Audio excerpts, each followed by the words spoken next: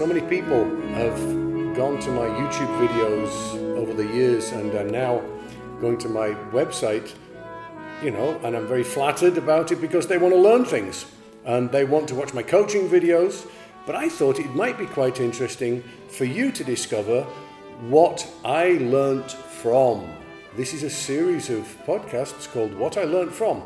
What I learnt from certain conductors, from other teachers, from other wonderful musicians, and all of the things that went together to making me the person, the musician, and the trombonist that I am today. I hope you enjoy these. This, for me, is a very special What I Learnt From. In this podcast, What I Learned from Denis Wick. The incredible presence that is Denis Wick first entered my psyche in 1974, I think it was, sitting in my parents' kitchen in Bishopthorpe, just outside York, listening to Radio 2 on a Saturday morning, and the theme tune for a new film called Star Wars came on. I remember it to this day. I will never forget it. The most exhilarating, incredible noise. And at that moment, I decided I wanted to be principal trombone in the London Symphony Orchestra simply on that recording. Changed my life. Of course, Maurice Murphy played no small part in it as well, along with all of the other legends who, many of them, I went on to work with subsequently. The first time I met Denis Wick was in the final of the Shell London Symphony Orchestra Music Scholarship in 1979. I should add at this point, most of you know him as the guy with his name on those mouthpieces. They used to be gold back in those days. I think as a money-saving exercise, they're now silver. He was so incredibly encouraging to me. He was wonderful. And I remember in 1979, I remember another brass playing legend called Bill Lang, said to him at the reception after I'd won the competition, he said, "Hey Denis, I think this guy's going to get you your job when you retire." And Denis said, "I think you might be right." I was 15 at the time. And less than 10 years later, I think 8 years later, I did finish up following Denis in the job. The first time I heard him playing live was in 1979 later on, and I heard the London Symphony with Claudio Abbado doing Brahms 4 and the Firebird in Sheffield City Hall. Not a bad concert. The end of the Firebird, the electric excitement in his sound was absolutely incredible. And he radiated enthusiasm and confidence throughout the whole concert. It was absolutely incredible. Really, really cool. Now,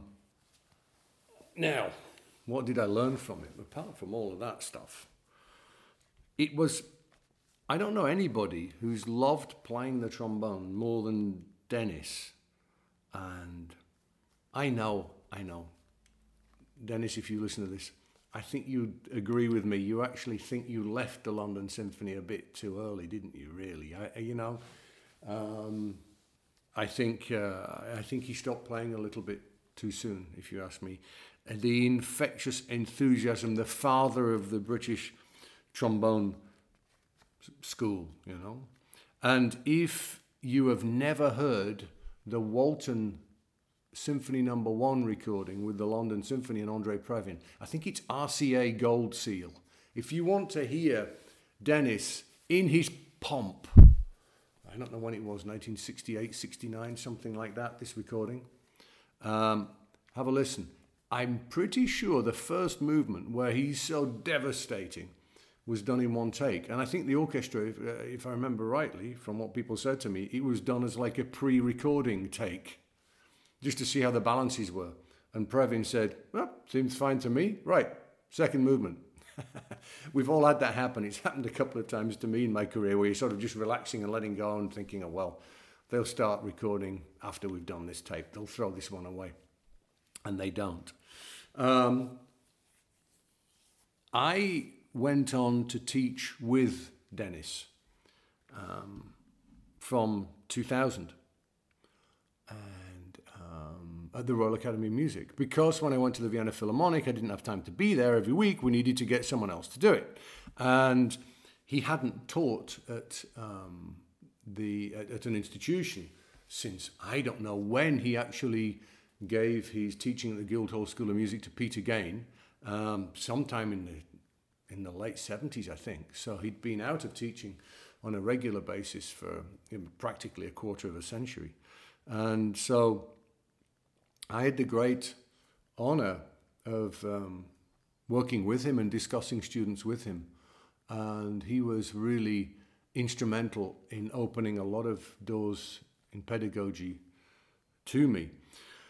You know, I would go back to Vienna for 3 weeks and come back, and the students would all be a lot better. And I used to say to them, you know, what did Denis say to you, by the way? What did he do with you in the last 2 or 3 weeks? And they'd say, oh, nothing. He just talked to us and told us stories about when he used to play. And of course, the students didn't realize, you know, the surreptitious teaching that was going on, getting psychologically into their minds as to how they approach the instrument and what, you know, the fundament of, you know, basic musical integrity and articulation is. And talk about what he did in this situation and that situation and how he thought about his sound. And this conductor said this to me, and I just picked my bell up and just said, okay, listen to this, and that's how you do it, because that's how we do, isn't it? We take a big breath and we say, look, listen to this. You know, that's a very small example, but I think Denis worked on the theory that if you can convince somebody that they're good, ultimately they will be. And by the way, that's not as simple as it sounds. Just telling somebody they're good won't do it. It's much more involved than that. And what I found the most amazing thing about his teaching, and I still haven't, I wouldn't say quite, no, I'll correct that. I still have no idea how he did it. But I think Denis, when I first joined the London Symphony Orchestra, Denis Wick was on second trombone. He decided, sorry Denis, I'm going to say this anyway. Because he was so busy with the business, because he was very passionate about his, you know, mouthpiece and mute company. He's passionate about everything. He didn't find the time to practice as much as he would have liked. And he thought that if he went on to second trombone, he wouldn't have to practice as much. And he discovered that wasn't the case. So I did some concerts with him on second trombone. And so I heard him playing at his best in the 70s. Now, these days, everyone's got a recording out. Back then, nobody did it. There are no really good recordings of Denis playing solos out there. And so the students who he worked with in, you know, from 2000 to I think maybe 2012 at the Academy had no idea how he sounded. He didn't play anymore, apart from the fact that he always carried a mouthpiece or two around in his pocket.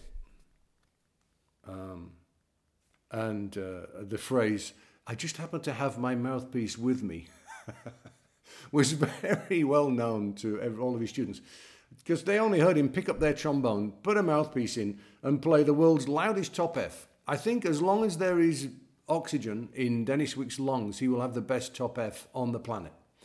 And that's all they would have heard him playing. It was quite intimidating for them. I think he kept order very well. Yet, having never heard him play, I'm really not kidding you, they sounded like him. Just from the way that he had spoken to them, just from these stories that he used to tell them. It affected their sound and their articulation and their slide technique. And they played in the same part of the note as he did. It was absolutely extraordinary, and I really don't know how he did that. One other thing that I've learned from him which I still try and work on, is he was brilliant at giving the last word before somebody went to do an audition or a concert. He would be able to read a student and know psychologically where they were, and of course, technically where they were as well. And he would say to somebody, look them in the eye and say, you can do this. And they would. He knew how to gauge the approach that a student should take before an audition or before a concert. And like I say, it's something that I work on. When you say to a student, occasionally you might say to somebody, you know what, you probably don't stand a chance, but hey, it's a great process for you. I'm sure it's a great exercise. I'm sure you're going to go there and play well. You're in a great position to do it, but you're probably not quite ready to win this, something of this level yet. So, get in there and have some fun. And I'm sure I don't need to explain you the psychology behind that, because it's quite successful sometimes. And what you say to a student is tailor-made. It's slightly different with every student. There are no sort of series of quotes or sayings that you would read. Say, okay, this student needs this. It's all tailor-made. Everyone and it's not a trick and it's not a joke. It's a piece of advice that with someone with a lot of teaching experience can gauge the situation and gauge the approach that we think as a pedagogue that the student should take. And Denis was a master of that. I learnt that from him. He also, for somebody who is probably the best business person we have as trombone players, he may be the world's richest trombone player as well. I bet if you're listening to this, Denis, that would make you smile. And good on you. But for all he's been incredibly successful in business, money, for the most part, has not been his main motivation. None of us turn it down. But he always works on the principle of have an idea, be passionate about it, and the money will follow.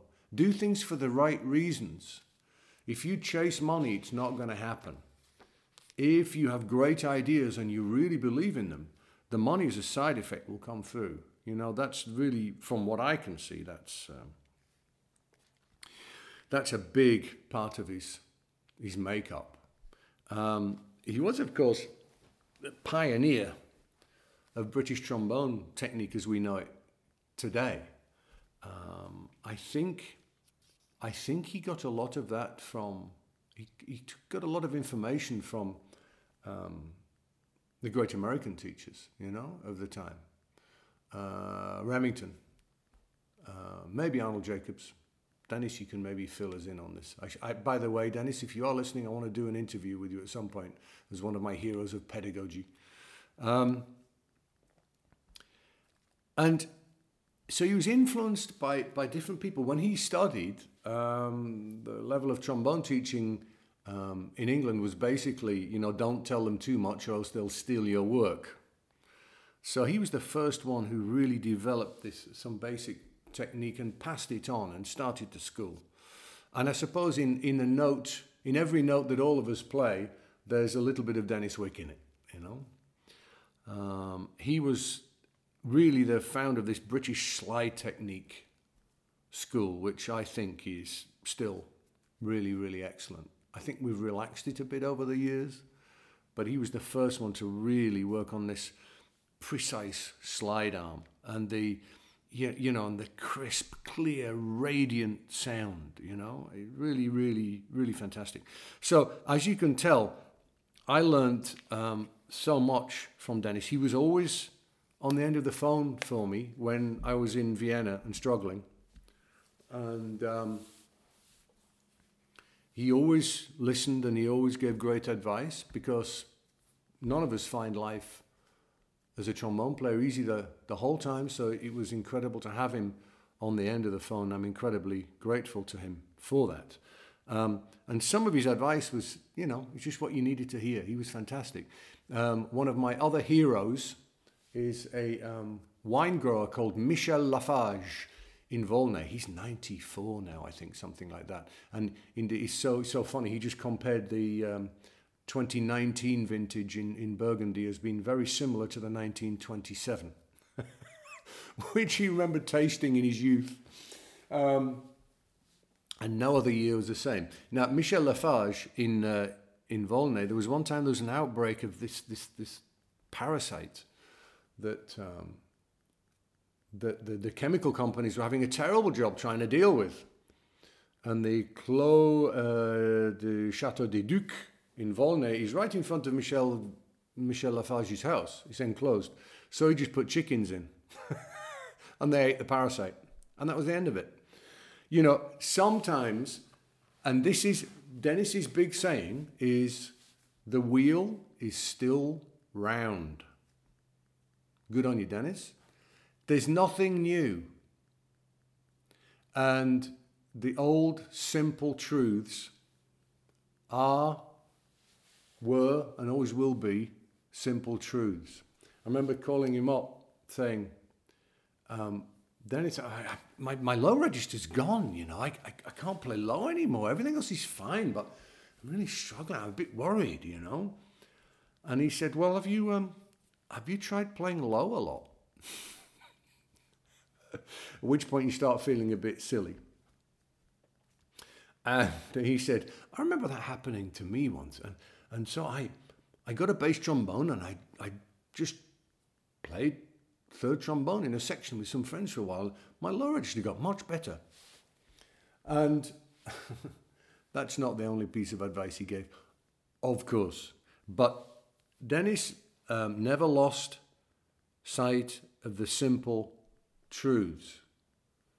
Students do not need to know the lexicon of information that you have as a teacher. If you tell a student exactly what they're doing wrong and why they're doing it wrong and what they need to do to fix it, that's you just trying to prove how much you know. All a student needs to know is what they need to do. And the simpler, the better. That, in the end, is probably the most important thing I learnt from Denis Wick. Thank you, Denis. So there you go. I hope you enjoyed that. If there are any issues that you found particularly interesting, don't forget to contact me, and always go to ianbousfield.com for lots more interesting stuff.